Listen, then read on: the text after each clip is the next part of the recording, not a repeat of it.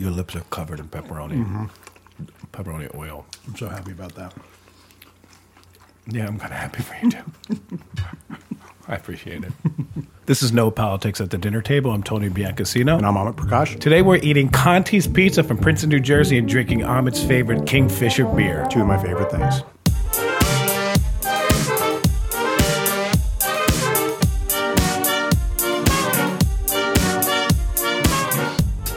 When you drink Kingfisher, Yeah.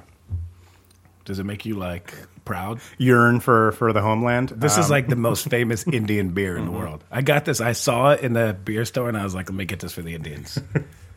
You are outnumbered here. I mean, there's 2-1, right? Listen, Yeah. I'm a diplomat. That's why I got this. Yeah. It's good. And how about Conti's? This is an unexpected treat. Is this your favorite pizza in the world? Yep. World. I mean, I haven't tried every pizza, but everything that I've ever had, and nothing has surpassed Have you ever been to Italy? Yep. Better than anything you had in Italy. In Naples. We went to the place that apparently invented pizza. It was like a hole-in-the-wall little place. And Was it called And it was good. Was it called Sal's? Yeah. It's called Joey's. No. I forget the name of it. But it was super, super thin crust. This is thin crust, right? But it was almost like pita thin crust over there. So I actually prefer Italian-American pizza to Italian Me too. pizza. Me too. The thing about this pizza that I love the best is like it's not thin and it's not thick. It's like crunchy. Yep. It's medium. It's so good. It's medium. And they have these little pepperonis. I swear to God, go on the website. Just look at the pepperoni. Yeah. They're little shot glasses Yeah. of oil. I know. I've never seen pepperoni like that in my life. And it's spicy too. And it's spicy. Yep. And I think Yep. they chop it themselves. I don't know what they do. It's magic back there. You see them working. It's like a little elves lair or something. You'd think it's like the Santa's workshop back there. It's amazing. And you said, I'm just so happy right now that we're eating this. all right, what are we talking about? Okay, Your all boy right. Bernie blew it last night in Kentucky. I'm over it. I'm out. 0.3%. I'm jumping loss. on the Trump Okay. train. I'm over this. Wait. So I don't know if you Hold saw. on. Yeah. I got slammed for that women's soccer thing from last week. Did you really? Oh, I was getting text messages Well, saying I was wrong about that's what women's happens sports. when you're wrong. I right? know. So do you agree with the critiques? No, moving on. All right. Me and Trump don't apologize, okay? Okay. All right. Okay. So you and I are Facebook users, right? We use Facebook fairly. I would say regularly, we're right? what's bigger than users? We're abusers. Yeah, right. We're addicts. Yeah, addicts, near addicts, right? Like if you mean user as in like the way you talk about a heroin Right. user. Yeah. Yeah. We're users. Okay. So there was a report last week from Gizmodo, which is this tech website, journalistic website, that basically said that the Facebook feed has been routinely sort of I saw that. contoured to edit out I know. conservative news. I saw it. And I just wanted to sort of put this in context. 6 years ago, another journalistic tech website called Wired, they had an article called The End of the Web. And basically the upshot of that article was that, when the internet came out, everybody got into the internet through web browsers. It was like your Netscape, Yeah. and then Google became big and all that kind of stuff. And now it's rather through these sites like Facebook and things like that. And Right. they're basically, it was the death knell to that form of the web. Right. And so their point is that your sort of starting point, your entree into the web, everybody has their own. For some people, it's Facebook. For other people, it might be Twitter or whatever it may be, right? So the fact that, and the numbers have borne out their prediction in 2010, so by 2016 that is the case. The fact that the conservative news is basically being filtered out basically creates for now, I mean, they're approaching, they've got hundreds of millions of people on Facebook. Yeah. Basically, it's managed news, not based on an algorithm of what is actually trending, but based on selection by employees of a for-profit company who are then deciding what is not just newsworthy, but what is the idea that should be pushed. What do you think about this phenomenon? I don't know. I'm anonymous on sources? Facebook and I find what I want to find. I don't feel like I rely on their suggestions for anything. I mean, the groups and things I belong to are things I'm interested in. So my news feed is pretty much curated by me. So I feel like it's only really going to affect lazy and dumb people. Well, I suppose the point is that you think it's curated by you, but actually it's being manipulated indirectly because Well, they're doing a great job. Yeah, I'm very exactly, happy. exactly. I'm extremely Right, satisfied right, with their right, manipulation. right. The Wizard of Oz is a wizard. It's working. Yeah. I have no complaints. Yeah.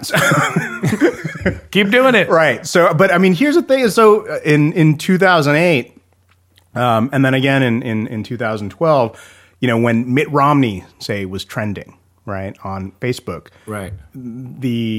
what these, I guess you could call them whistleblowers or whatever, are essentially saying is that they suppressed that and wouldn't have it trend. Right. So somebody who actually is prominent, who might be president of the United States and so on, is being edited out. Are they saying that they were told to do that, or they just made decisions to do that? I guess what they said, they didn't say that it came from above or something like that. Basically, that there was a sort of silent consensus did it. within the room Yeah. that they're all basically liberal. Yeah. And the conservative news, and particularly conservative news that could transform a political story or Right. a policy decision, they would basically shape it so it would be in the liberal favor. Yeah. What do you think about that? Is that I don't care. Is that I don't care. I don't care. You don't care? No, I don't care. I don't give a shit. Honestly, I could not care less. They have no responsibility to anything. They're not a news organization. They're an organization that when they started, you could poke people that you thought were cute. You think I give a shit? I got a that couple they pokes this week. Manipulates actually. exactly. Yeah, I yeah. think you and I still poke each other. I think I'm pretty sure you were one of them, but another person. I poked me mainly too. poke dudes, which is a little weird, but I don't have a problem with it. I don't care. Like, there are a million places you can go for news. If you're going to Facebook and that's how you're living your life based on the articles you read and that's what's forming your opinions, well, that's a problem. Well, I mean, it may be a problem, but it's a reality too. So I think. Do you have I a think problem with it? Traditional news organizations, they edit all the time. They decide we're course. going to run this story and not that story, and our editorial page is going to have this perspective and not that perspective. All of them. Right. So that, I mean, I suppose that is the counter Look at argument. the New York Times. They're the biggest manipulators of their own news. I mean, that's a total liberal newspaper, and Yeah. they don't even hide it. So if the New York Times is doing that, you honestly expect Well, I mean, Facebook to start. I think what you just said is that they don't even hide it, right? Is that I think we've increasingly become more sophisticated in the consumption of news, which is Yeah. great. But you also consume a lot of garbage. that's true. That's true. But even kids today, they're like just a lot more discerning, right? They know that it's sort of fake. So something Yeah. can be fake and it's very sort of biased and so on. So that's all great. But I think you just said that they're open about it, right? That their editorial page, New York Times, we're going to center left, right? Sure. That they're open about it. Facebook sort of, they hide behind math, basically saying that this is objective and it's an algorithm at work. And therefore this is a trending topic, and they sort of dangle out objectivity as the basis for what you see. But actually it's being curated. Yeah. So I think that's maybe the difference, is that they're pretending to be objective, but they're actually quite subjective. They hide behind math. Yeah, no. When you said that, I kind of wanted to just go pick on a random kid. Like who? Like do you hide behind math? Right. I don't know. I'm fine with it. I don't care. I would rather Facebook invest in a limit on the amount of pictures people can put up of their kids. I would like a ban on people taking pictures at graveyards with tombstones. We get it. It's sad. I would like a ban on selfies. There are many things that I think Facebook need to figure out before I give a shit Before about them managers. not letting conservative websites, become popular. I don't care. Okay. Find another place. And honestly, I think the conservatives are doing fine. I don't care. I'm okay with it. Keep Facebook liberal. Let's eat pizza. Okay, sounds good.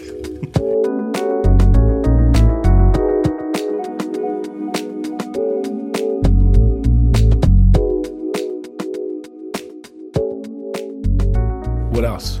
Okay. Wait, let me have a sip of the King. The Kingfisher. Your people's blood. Your people's blood was spilled to make that beer omelet. Kingfisher's a great name. It is a good name. Do you know anybody over there? Kingfisher? No? Be so cool if you were like, it's one of my cousins. Yeah. No, that's my cousin's brewery. Yeah. There's no way Kingfisher's sending us free stuff. We'll work on that. Your dad's got to know somebody at Kingfisher. Text him right now and ask him. Seriously, he'll be like, just say, Dad, do you know anybody at Kingfisher? Do you know Mr. Kingfisher? Yeah. All right, what are we talking about? Okay. So, did you hear about this article that came out about 2 weeks ago now called the Obama I love that Doctrine? you asked me, did I hear about the article? Because you know I know you didn't read it. I absolutely 100% know you didn't read it. You're so insulting. Maybe I read it. No. Why can't you say that you read the article? Listen. Dick. Okay, did you read the article? Yeah, right. Thank you. But maybe I heard about it. What was it? It's called the Obama Doctrine by this guy, Jeffrey Goldberg. I definitely didn't read that. You didn't read that. Okay. What, the 70-page article? It was 15,000 words. I printed out. It was 77 pages. No, I didn't read it. Yeah. Waiting for the Cliff's Notes. Well, here they come. So he published this article. It's the cover story of the Atlantic magazine this month. It's really worth reading if you haven't read it. And what has come out actually this week is another piece that he did with an interview with another journalist who's also a foreign policy journalist called the Hillary Doctrine. Yeah. So I kind of wanted to sort of put those together a little bit and think about what, if there's going to be, we talked a lot about our problems with Hillary Clinton's foreign policy. Yeah. And kind of everything. Yeah. I mean, that she's belligerent and stuff like that. But, but I think, I don't know, there might be more sort of subtlety here, but let me just sort of paint a picture of what Goldberg's argument is. We're not talking about the wrestler, just to be clear. Goldberg, the wrestler, did not write this. No. All right. Jeff Goldberg. All right. Okay. All right. The actor? Jeff, that's Goldblum, dude. Okay. Yeah. I'm just trying to do name association. Right. Associations. Right. Okay. Right. Okay. So in the Obama Doctrine, and this is apparently, I don't know if you know, like in the White House, apparently they use a lot of bad language that they curse. I would hope so. They curse all, but apparently for an administration, they are particularly crass. Makes me like them more. Yeah, and like obscene. Those are bonus points for me. So the foreign policy doctrine or mantra, just sort of saying that Obama came in with was don't do stupid shit. Okay. And that was this sort of thing that basically said, and their example of that was the Iraq War, right? Right. Sort of invading Iraq, stupid, wrongheaded, just very sort of, just dumb. And essentially the question is about Syria. What the critics of Obama, they've said that since he said in August 2013, when Bashar al-Assad used chemical weapons against his own people, killed about 1,400 people in a day with chemical weapons, he said that would be a bright line for American foreign policy, and that if he did that, there would be consequences. And after he did that, Obama basically worked with the Russians to create a solution where the Russians would oversee the evacuation of these chemical weapons from Syria. He would give them up, right, rather than an American invasion or something like that. And Hillary Clinton basically argued that showed American weakness, and Obama basically argued that Syrian civil war, as bad as it is and as terrible as watching somebody use chemical weapons on their own people is essentially not in the American national interest to intervene. Right. And that's basically the division, right? Sort of a narrowing of the notion of what is in the national interest, what constitutes the national interest. Right. And for Hillary Clinton, what the second piece, the Hillary Doctrine, or its title, Is There a Hillary Doctrine, is that essentially, if you say you're going to do something as an American president, you have to follow it up with action. And if you don't do that, then you've lost credibility. And the result has been post-2014, the Russians felt like they could invade Crimea and threaten the Ukraine, and also intervene in Syria and back up Bashar al-Assad. Mm-hmm. so that this basically gives them free reign because they say, well, Americans will say something, and if you just break what they say, they don't do anything. So why don't we just sort of act? Right. What do you think about that critique? So it's basically, Hillary's obviously more aggressive. She's more interventionist. But her other point is essentially that if you are going to make claims and draw red lines and so on, you have to back them up. I kind of agree with her. So we should have gone into Syria. No. What I'm saying is I agree that if you, I think we need to stop making red lines. We need to stop caring. We need to stop even thinking about going anywhere in the Middle East, because what's happened with Iraq should be the kind of blueprint for what's probably going to happen in neighboring countries that we intervene in. I mean, you can only really learn from what's happened. And if that is a result of what could happen if we do it again, there's nothing we get out of that. So what's the point? Who cares? If the Russians want to go to Syria, let them get involved. We're still in Iraq. Let them not learn from our mistakes and go make their own mistakes, and let them go trillions of dollars into debt, and nothing happens. So for me, I don't care. I would pull everybody out if I were the president. We'd all come home. Let it all happen. We fucked up. My bad. The Defense Department says, you'd be probably surprised to hear this, is that their greatest threat, they've said, is Russia. That's what the DOD is saying. Obama has his... What do they know? Yeah, well, okay. So, I mean, they have their own calculations, I don't buy right? it. So that's why they're doing this whole build, do you buy that? build up. No, don't pass that by. You don't buy that. I don't think so. I don't buy that shit. I think I kind of buy... it's not often that I agree with him on this kind of stuff, but I kind of buy Obama's interpretation, which is that Ukraine and the borderlands of Russia are of vital interest to Vladimir Putin. Sure. They're not necessarily of vital interest to the United States. Right. So they're always going to sort of double, triple, quadruple down on that because it's in their backyard and it's right next to them, and all their oil and gas pipelines go right through there. So, I mean, they've got a lot riding on that region. We have sort of symbolic investments there, right? That we've expanded NATO to the Baltic states and things like that, and so we're supposed to protect them in Moldova, which is all basically everything but Ukraine. And given that, when Ukraine and Crimea is sort of threatened, the old guard, the sort of Cold Warrior guard, and I think Hillary Clinton's part of this camp, is basically saying, you can't do this, you got to push back, right? There'll be a sort of domino effect if you don't do anything. And Obama has basically argued that, no, actually, if you just, we're not going to go to World War III over Ukraine, right? I mean, the Russians are going to want to have their warm water naval base, and, we're not going to go to fight them over that. Yeah. And that's not to say, and his point is that doesn't mean you can't criticize them, right? And I think that's the interesting thing, is that it's kind of an all or nothing kind of thing, is that, well, if you're not going to invade them, you can't criticize them. But that's we criticized the Soviet Union all of the Cold War. We never invaded them, right? I mean, that we criticize countries all the time without having to invade them. They're saying that don't do this, and then they do it, but we don't necessarily invade. Did you ever see The Godfather 1? Yeah. It kind of wrote the blueprint for all of this. How so? This is why Brando gets shot. He was against anything. He was like the Hillary Clinton type, where if anyone did anything you didn't like, you get attacked, you get killed. And that was when drugs were coming in, and of course everybody saw a big profit in drugs, and he was against it, and he had to interfere and get involved. And then finally, he got shot, and then Santino got shot, and the family started to get weaker, which is what's happening with us right now. We're trying to stop too many people from doing business, and that's the problem. And then once Michael Corleone gets in there, remember when he has that big summit of all the gangsters that are killing each other's sons, and they're like, "All right, you guys could do drugs, but not the kids." It's hard. I mean, it's hard to prove the negative. That what if we didn't intervene and so on. But when we have intervened, the outcomes have not been that great. Would you have taken me seriously if I said The Godfather 3 and tried to reference something here? No, absolutely. Would you have ended the conversation? Right. If I would have said, "Did you see The Godfather 3? Wait a minute. What?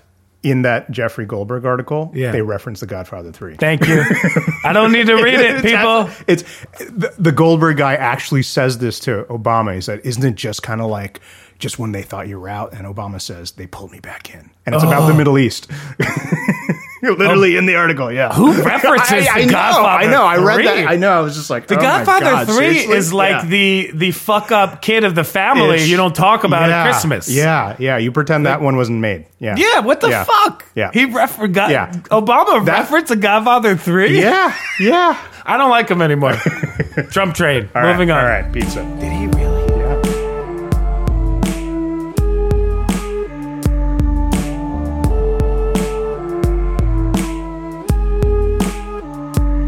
What's your top 5?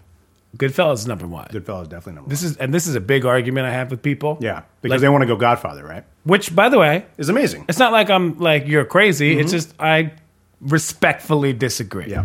I think Goodfellas is not only the best mob movie ever made. I think it's actually one of the the best. best. Movie ever. One made, of the best. personally. Yeah. I'm a little biased, but I think that's Wait, why are you biased? Are you in the mob or something? no. I'm fat and Italian. I think that one's the best, and then a close second is 1, then 2. Mm-hmm. You know what? Donnie Brasco is number 4. Yeah, and then Bronx Tale is probably 5. Speaking of the mob, what's our next topic? No? The mob. No. So last week there was a mayoral election in London, and Sadiq Khan, first Muslim mayor in London, was elected. He's a 46-year-old British Pakistani, son of a bus driver. Went to law school in the University of North London, which is not like a fancy law school, public school. Became a human rights lawyer from 2005 to 2016. He was member of parliament, and now he's the mayor of London. Let me ask you a question. Yeah. Before we go on, Yeah, I'm sitting here with 2 Indians. yeah. Can we look past the rivalry and just be happy for this guy? Or are you pissed it's not an Indian? I'm very happy that he won. Because, like, if it were a Sicilian as opposed to an Italian, Right. that would make me happier Okay. than if it was an Italian guy. Right. But I'd still be okay with it. I know that's not even kind of the same. 2 completely separate countries here. But you guys have a big rivalry going on. Are you happy? Or does this make you happy? This makes me very happy. Okay. Yeah, absolutely, absolutely. Particularly because the conservative opponent, Zach Goldsmith, ran basically a racist campaign against him, and actually tried to use the Indian-Pakistani divide as a God. tool. Now I feel bad. Right, as a tool. Basically, sort of Yeah. going out of his way to point out that this guy's a Pakistani of Pakistani descent, and sending like flyers of that to specifically Indian communities in London. Oh, that's fucked up.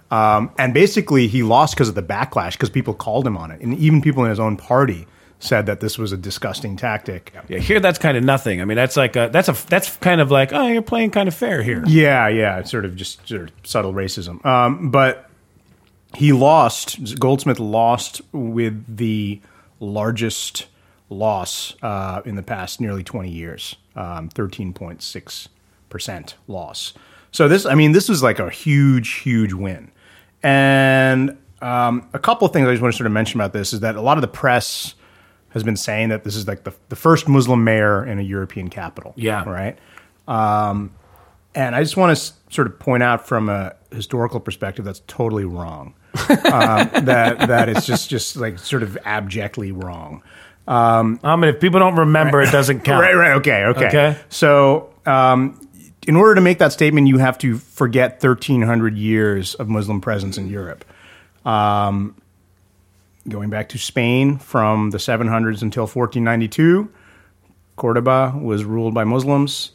In Sicily, from 800 till 1072 was run by Muslim Arabs. Where do you think I get this skin from? There you go. And then, of course, the Ottoman Empire happened to run a place called Greece until the 1830s, and their mayors were all Muslims as well. So this whole sort of, this was reported in like the New York Times, right? That, first Muslim mayor, right? But you literally have to go out of your way to write Muslim history out of European history to make that statement. The other thing I wanted to point out is that our man Donald Trump and Sadiq Khan have been feuding. Over I can't imagine. Yeah, they've why. been sort of exchanging these barbs, right? And I don't know if you heard the interview, but basically Trump starts out the interview and the journalist says, "Hey, did you hear that Sadiq Khan won?" And he's the first Muslim mayor of London. Yeah, and Trump says, "Yes, I wish him well." And then the journalist goes on to list all the things Sadiq Khan said about Trump. And then Trump's like, screw him. Exactly. Yeah. And then Trump went on to say that, well, I know we're supposed to have a special relationship, Britain and America, but it looks like our relationship is not going to be so good in the future. Oh, my God. Right. So this is kind of like an insight into what a Trump presidency could look like. Yeah. Right. That what makes him so popular on the campaign trail. Yeah. I don't know. Could be really, destabilizing. Maybe dangerous. Even maybe. I don't even know if it's dangerous, but it's kind of destabilizing. And I don't know. It would really sort of undermine various alliances and things like that. Kind of. My view on that is all of these politicians, even the ones we hate, Chris Christie, Donald Trump, all these people, if they came here and had a beer with us right now, they would make us fall in love with them. That's Absolutely. the thing about these guys. So it's like you see what happened with Trump and Megyn Kelly and Trump and Ben Carson and Trump and Chris Christie and all these people. If he were to become president and they have a sit-down meeting, Trump is the type of guy. He said it in an interview the other night with Megyn Kelly, that horrible interview. Mm-hmm. And she said, "Have you ever been wounded?" He said, "Well, I don't know if I've ever been wounded, but if people do try to wound me, I go back at them very hard." I mean, he said, "If you talk shit about me, I come back at you hard." But I think overall, he wants to be liked by people. I think that if he and this guy were to sit in a room, and by the way, I'm by no means advocating for Trump here. I'm just saying, I think he also has the ability to do extremes, to bring people extremely low, and then if he gets a moment with them, to kind of make peace. He's able to sort of mend fences, but I think it's basically with other white people.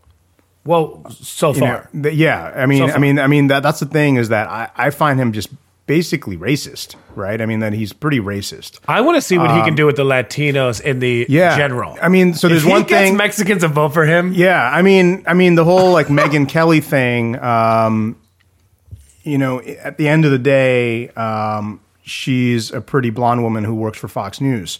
So it's probably in his interest to mend fences with her.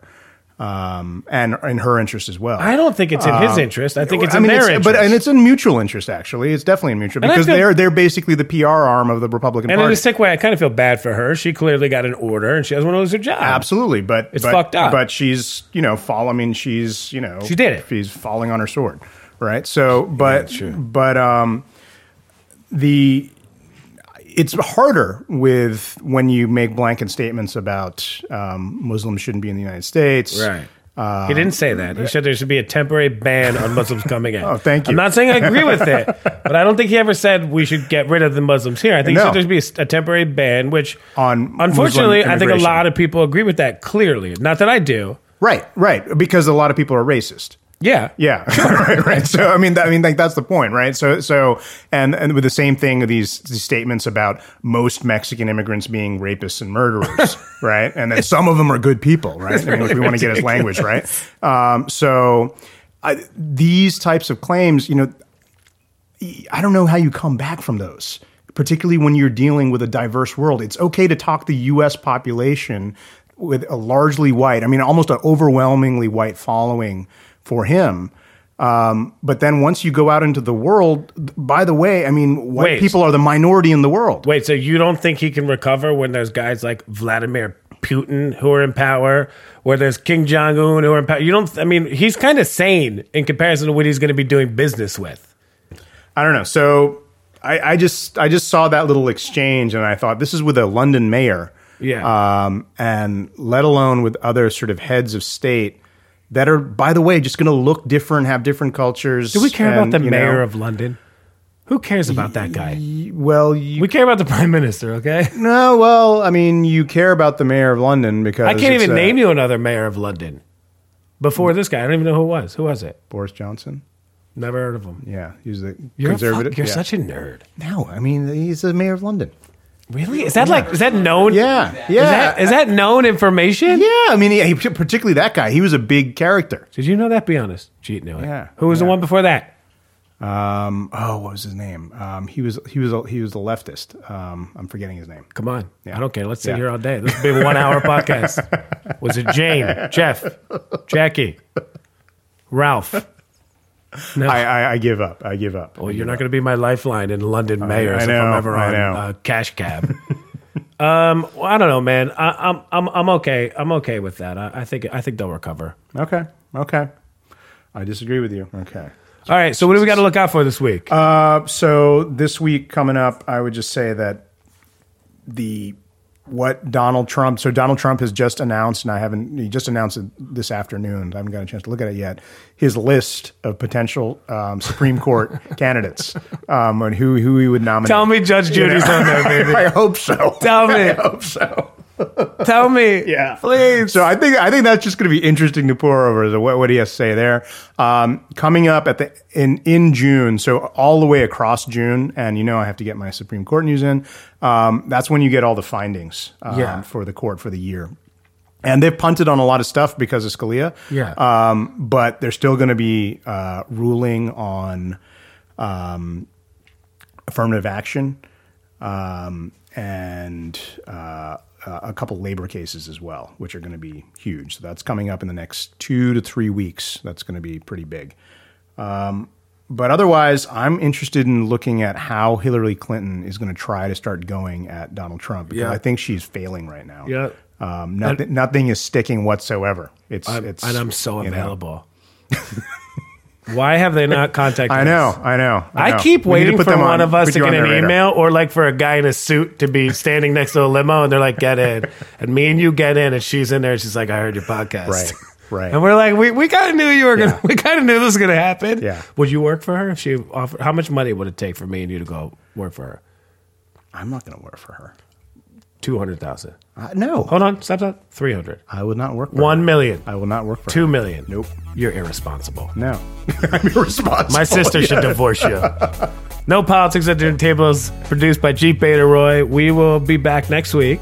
That's right. And we'll hopefully I'll hopefully be working for the Hillary campaign. Oh, really? You'll hopefully be homeless. Okay, well, you'll be a turncoat and I'll be happy. I'm fine with that. See you next week. See you next week. $2 million? $2 million.